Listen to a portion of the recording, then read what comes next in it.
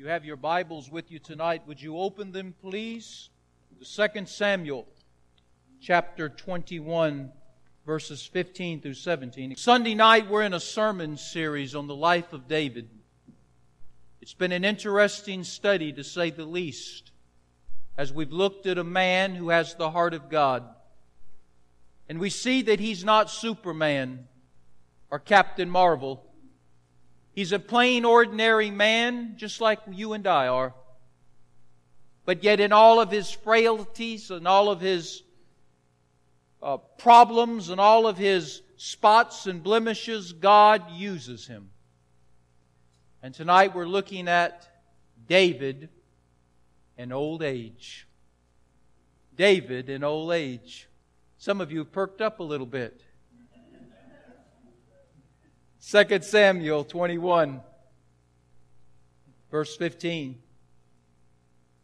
Moreover, the Philistines have went to war again with Israel. And David went down, and his soldiers followed him. And they fought a battle against the Philistines. And David became tired and weary. He became faint.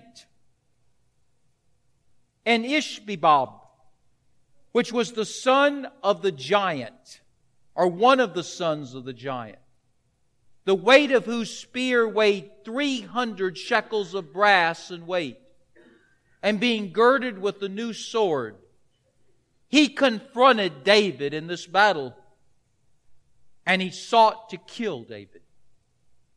But Abishai, the son of Zeruiah, rescued David, and he killed the Philistine giant before he could kill David. Then the men of David swore unto David, saying, Thou shalt go no more out with us to battle, that thou quench not the light of Israel. Wow. One day, sooner than we think or sooner than we like, Father Time and Mother Nature are going to catch up with us. No exclusions, no exceptions, no exemptions. Whether you're at the top of the totem pole or the bottom of the totem pole, whether you're high on the mountain or you're low in the valley, listen to me, one day, Father Time and Mother Nature are going to tap us on the shoulder and say, Here I am. Now, some indications that might be happening are these. Take note. The skin under your biceps flaps in the breeze. So you can do the check there. It could be happening to you. Father Time and Mother Nature could be there with you right now. If it's easier to brush your teeth out than it is in. Or your favorite drink is Ensure on the rocks. Or you sit in a rocking chair, but you can't get it going. Or bingo is your favorite indoor sport. Or you try to straighten out the wrinkles in your socks, and lo and behold, you find out you're not wearing socks. Your knees buckle, but your pants don't. And that little gray-haired person crossing the street, that's you. And everything on your body hurts, and what doesn't hurt doesn't work. Now, if that's you, Father Time and Mother Nature are right there with you. Now, in our text, David is getting up in age. But he's still leading the armies of Israel into battle as their commander-in-chief. David wore two hats. He wore the hat of a king, he was a monarch, and he wore the hat of a soldier, he was a warrior. And yet as David now leads the armies of Israel into battle yet again against the Philistines, the David of old is not the David of young. Age has begun to creep up on David. He's not as sharp as he used to be. He's not as swift as he used to be. He's not as strong as he used to be. He's not as skillful as he used to be. He doesn't have the savvy and the swag that he used to have. And as David is engaged in hand-to-hand combat with the Philistines, as the warrior he was, he faces a Philistine giant who may well have been one of the kin of Goliath. And this giant knocks David to the ground. And he's going for the kill. And he would have killed David if it wasn't for David's bodyguard, Abishai, stepping in, rescuing David by killing the giant. When the battle is over, the commanders that are under David, the soldiers that serve David, are all in agreement that David needs to retire. Retire. The word that some of us never want to hear, the word that some of us can't wait to hear. Retire. David, it's time for you to retire as a soldier, as a warrior, as the commander-in-chief of the army of Israel. You can stay the king. We need you as the king. You can stay the monarch. You can wear the crown, but take the helmet off. You no longer will be fighting anymore. David, it's time for you to get on Medicare. It's time for you to collect Social Security. It's time for you, David, to get your AARP card. It's time for you to go to McDonald's and get your discounted coffee. It's time for you to go to the fair and enjoy that special day for folks like you. It's time to go to Publix on Wednesday and get that 5% discount. No more battles, David. You must retire as a soldier, lest you die in battle and we be without a king. 3 things I want to lay on your heart tonight. As you and I, one day, are going to retire.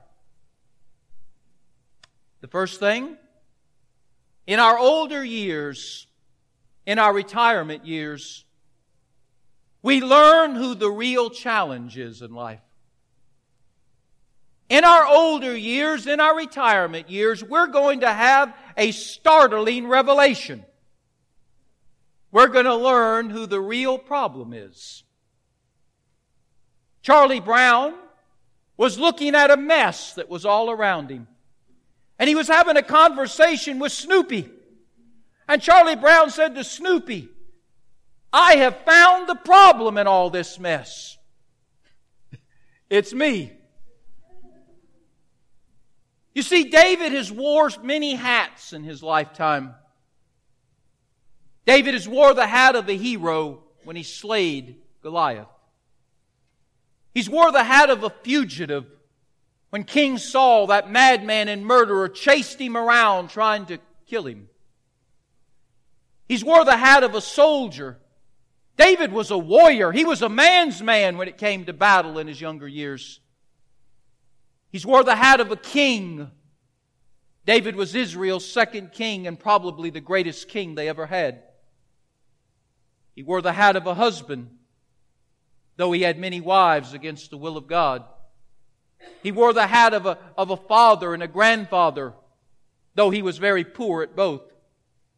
He wore the hat of a singer. He wore the hat of a writer of songs. He wore the hat of a shepherd. He even wore the hat of a zero.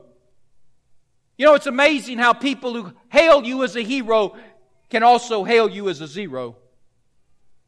And when David was in that conflict with his son Absalom, many people turned on him.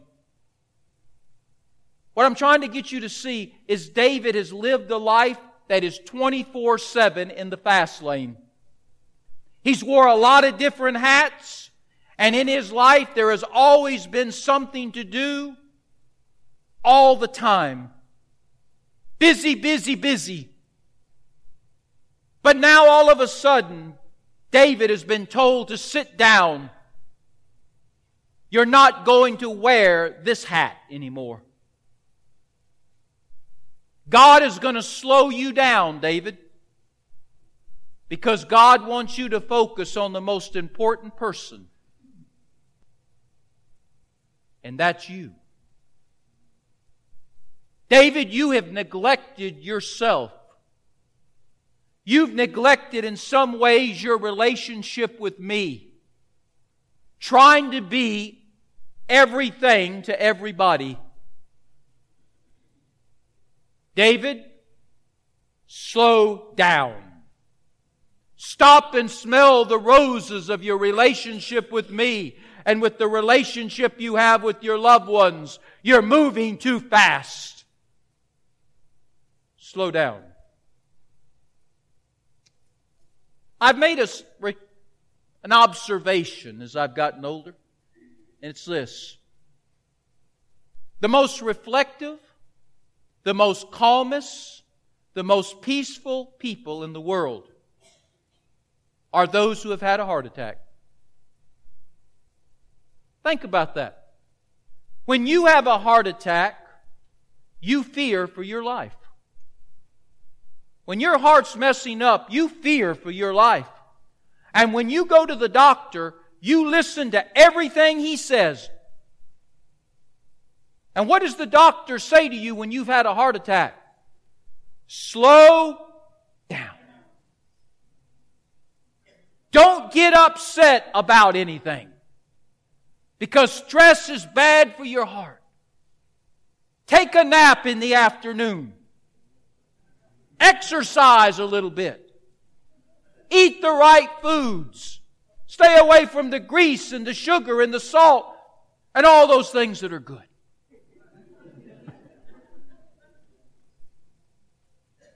Take time to meditate about life now and about life later.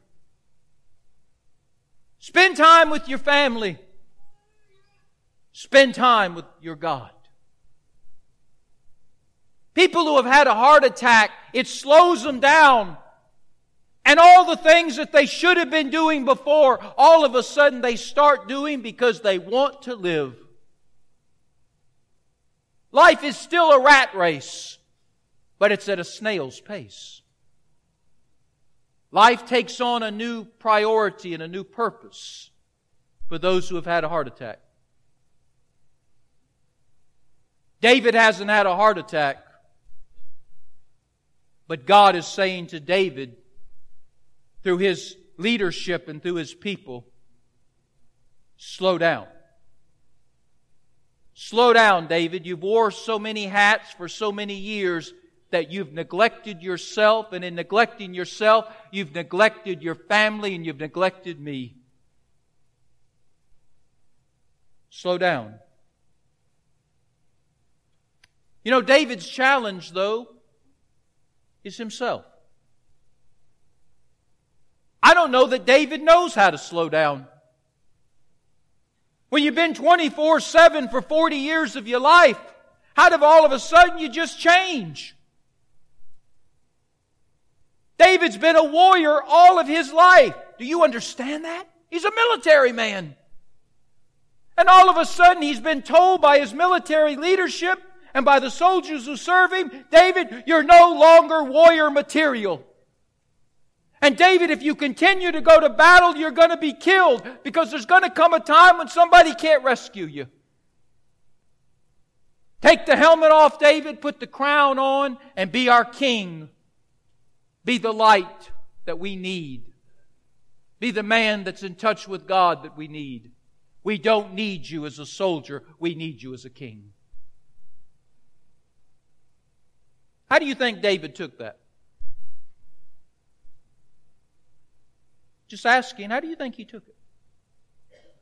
I don't think he took it very well. I think he wanted to keep on doing what he was doing.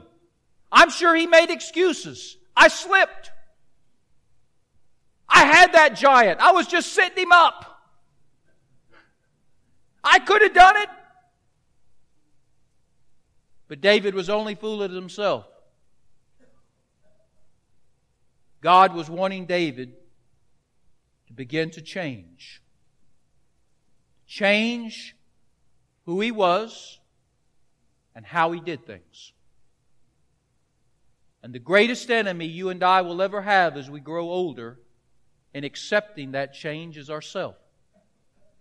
Particularly men who cannot accept change. When I was thinking about people who can't accept change, I was thinking about Joe Louis. Joe Louis was one of the greatest heavyweight boxers of all time. Some of you saw Joe Louis fight. He was a tremendous heavyweight champion. Joe Louis finished his career by entering the ring against Rocky Marciano. And Rocky knocked him out. Humiliated Joe Louis. Pounded him into submission before he KO'd him. When Joe Louis was younger, I don't know if Rocky could have beat him. But now an old fighter with diminished skills climbing into the ring with one of the greatest punchers of all time, it really wasn't much of a fight. Joe Louis should have never been in the ring. He didn't know how to retire. He didn't know time was up. Reminds me of another champion, no matter what you thought about him, Muhammad Ali.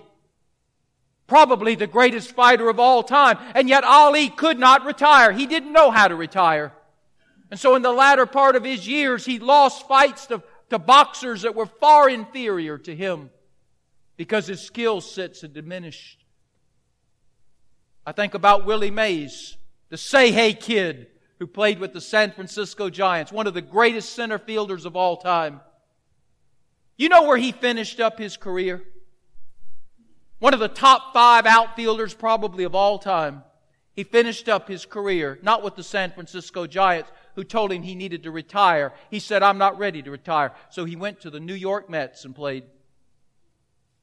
And with the Mets, he couldn't hit. He couldn't throw. He couldn't catch. He couldn't run. He was a shell of himself. Willie Mays should have retired. He didn't know how to retire. I remember Joe Namath. When the Jets said it's time to go, Joe said, no, it's not. And so a quarterback with 2 broken down legs, an arm that couldn't throw anymore, a body that was battered beyond its age, went to the Los Angeles Rams, played 1 year there before they had to let him go. A Hall of Fame quarterback, a Super Bowl winning quarterback, and they let him go. He couldn't play the game anymore. Strom Thurmond, our senator from South Carolina for many years. Do you remember the last years of his life?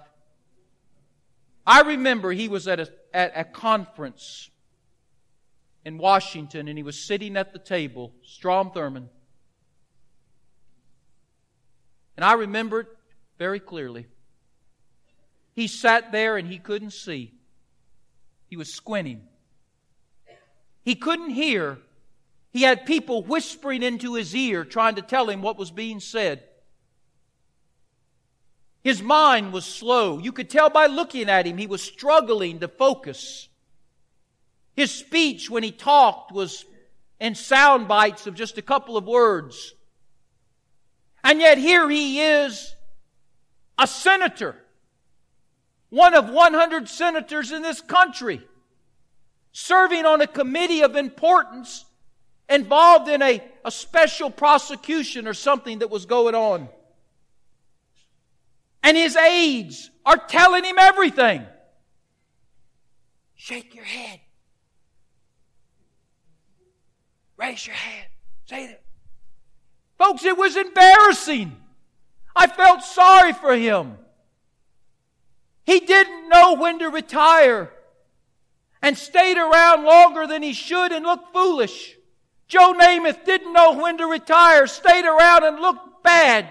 Willie Mays, Joe Louis, and listen, I could say thousands of other names, and maybe you and I too.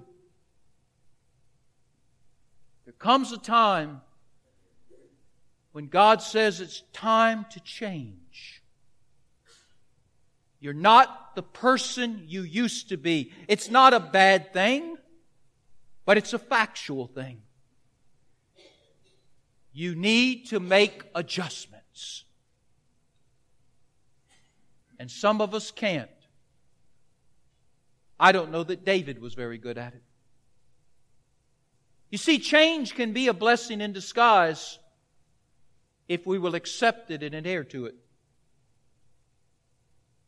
Change doesn't mean that we do nothing.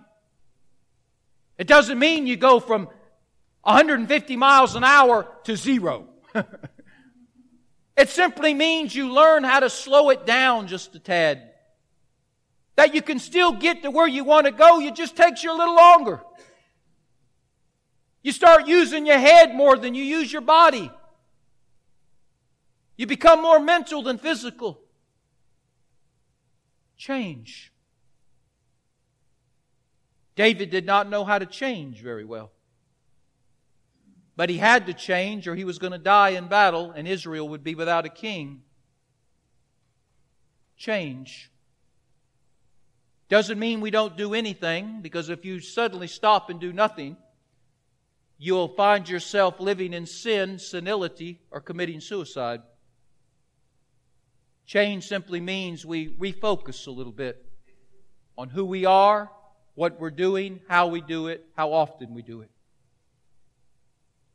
Dr. Hans Selye, a noted person looking at aged people, gave 3 pieces of advice for those of us growing older, whoever that may be here. Know yourself and your abilities as of today. Not what they were 20 years ago. As of right now, know yourself and know the abilities that you have right now. Set a few goals. Not 56 goals, just a few goals. And pursue those goals and enjoy life doing it. That's pretty good advice, isn't it? So as we look at David growing older, we need to understand that change is needful and necessary, and some of us resist it. And if we resist it, it's going to have a tragic ending for us. Secondly, in our older years, we need to learn the value of friends. David never had any friends. Well, I take that back. He had one. In all of his years of life, and all the different hats that he wore, David had a lot of servants, he had a lot of soldiers, he had a lot of acquaintances, he had a lot of aides, he had a lot of followers, he had a lot of fans, but David lacked friends. In fact, the only friend that we know from the Bible that David had any relationship with whatsoever was Jonathan. Why didn't David have any friends as he got older? Because David never took the time to cultivate friendships. Friendships don't just pop up overnight. They have to be planted. They have to be cultivated, nurtured, watered, fertilized, weeded. It's a process. And many men don't know how to do that. Because we've been so busy all of our lives focusing on what we need to do that we don't have time to focus on who we need to be with. David really needs a friend, but he doesn't seem to have any anymore. He was always busy doing, always busy going, always busy working. Nothing wrong with that, by the way. But it's a lonely life. David needs a friend, but he doesn't have any. Dr. Richard Person, a noted sociologist, said this about men particularly, but I'm sure some of you ladies could also be in the mix. He said 90%, listen to this, in his studies, in his observations, in his findings, in his research, 90%, 9 out of 10 men do not have a friend. They are friendless. Now don't get me wrong, they have acquaintances, they have buddies, they have pals. They have somebody you can sit down and have a cup of coffee with and talk trivia. But most men do not have a friend, particularly at the most crucial time in their life when they're undergoing the change from activity to retirement, from full speed to half speed, from constantly going to slowing. He further goes on to say that people who are friendless during these critical times in life, particularly as you're growing older, tend to battle with loneliness and depression far more than anybody else. I wonder if it's just accidental, coincidental, or ironic that we have about 24 ladies, small groups. Ladies who get together and study the Word of God and talk and share and laugh and cry and hug and call each other and socialize with one another. And we have how many for men?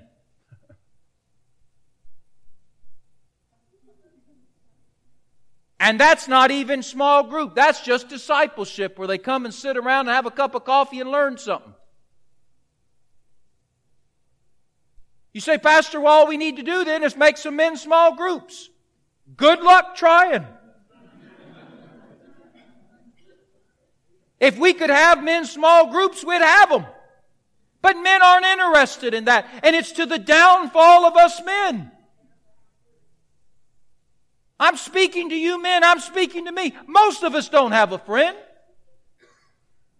If our lives turned upside down right now, we don't really have anybody to go to that we could share personal thoughts and feelings and feel comfortable doing it.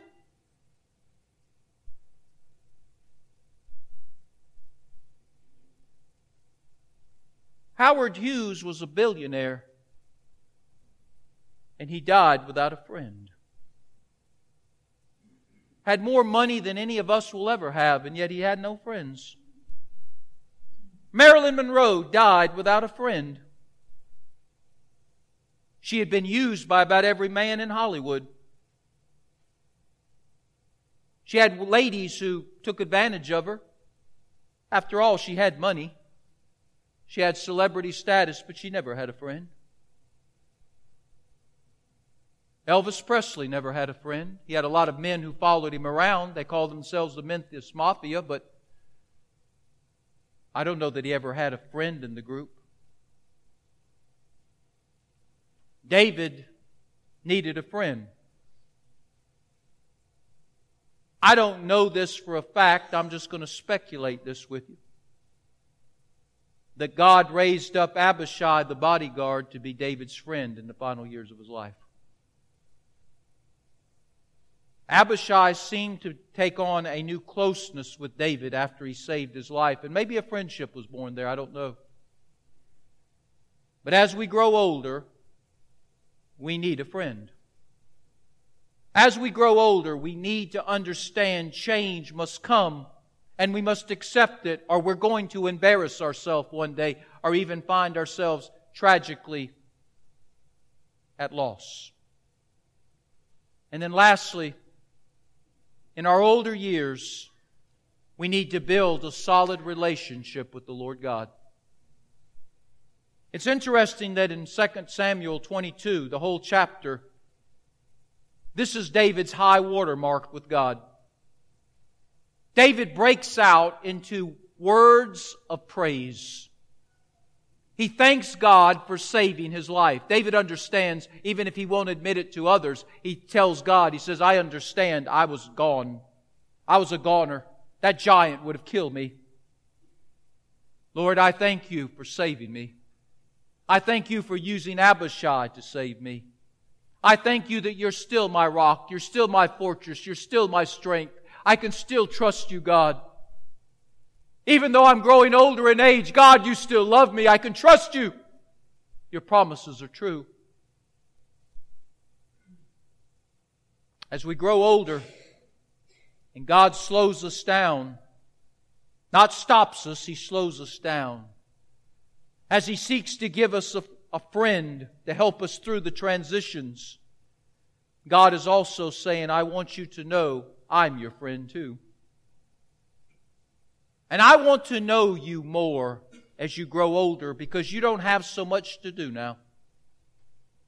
And I want you to know me more. I want you to study your Bible more, older sir, older ma'am. I want you to become a prayer warrior. I want you to witness more. I want you to serve me more. I want you to develop a relationship with me that you could not have when you were young, perhaps because you had too much going on. But now you can, if you will. In 2 Samuel 22, I want you to spend some time reading that later. As I said earlier, it's David's high water mark of spirituality. I don't believe David was ever any closer to God than right there as he heads toward the closing of his life.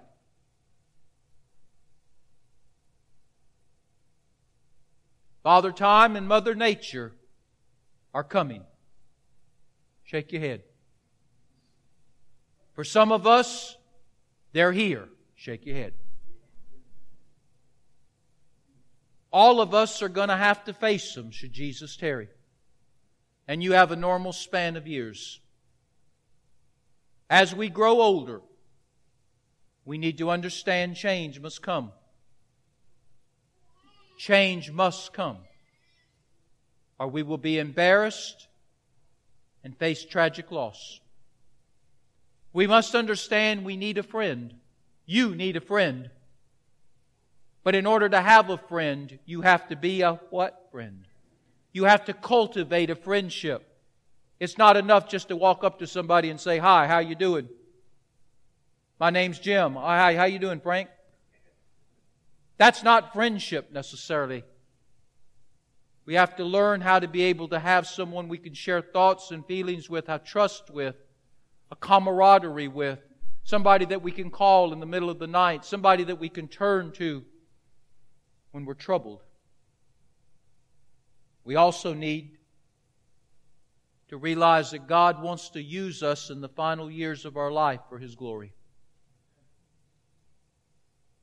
Our twilight years of our life ought to be the greatest years God has ever given us.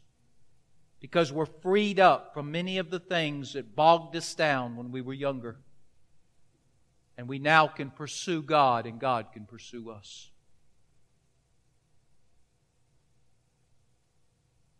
Interesting as we look at David, a man after God's own heart. Heads are bowed and eyes are closed.